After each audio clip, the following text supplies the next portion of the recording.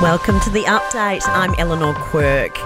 Landmarks around the country have been lit up in green and gold as the nation celebrates the Matildas' historic win. The Aussies clinched a nail-biting 7-6 quarter-final victory over France after the match came down to a penalty shootout.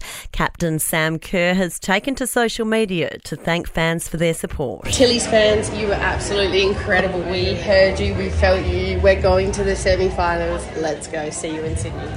An investigation's been launched into a light aircraft crash in the New South Wales Hunter region, which has left one man dead and another critically injured. Emergency crews arrived at the scene north of Newcastle to find the gyrocopter had crashed into a tree.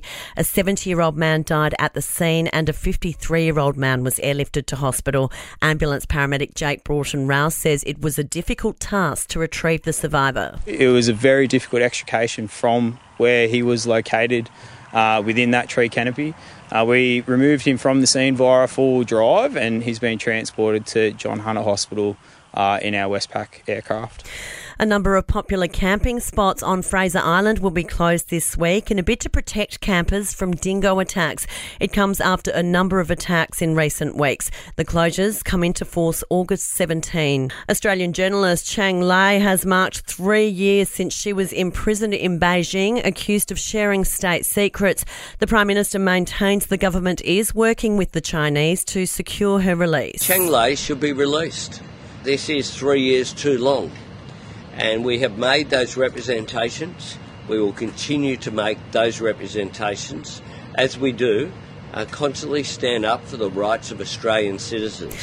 The government's launching a new website to help Aussies deal with the rising financial crunch. Labor's new cost of living hub will bring together more than 80 tools, offering tips on budgeting, links to available grants and rebates, as well as money-saving calculators and access to vouchers. Sport and entertainment are next.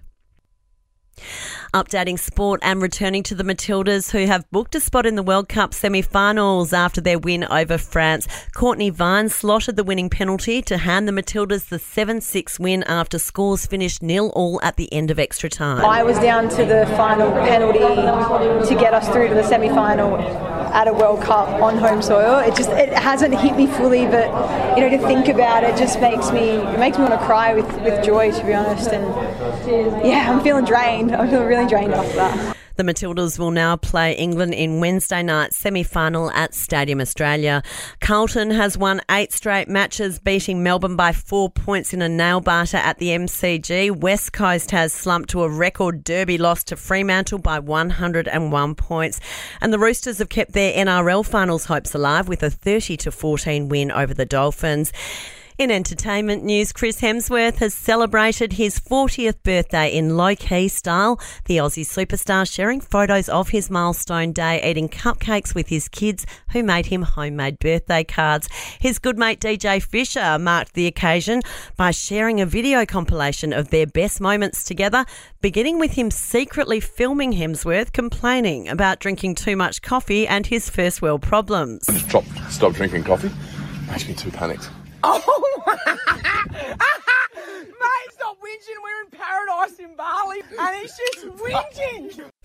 And Kevin Costner has declared himself a Swiftie. The 68-year-old Yellowstone star posting a shot online attending a Taylor Swift concert with his daughter, saying he had an amazing time.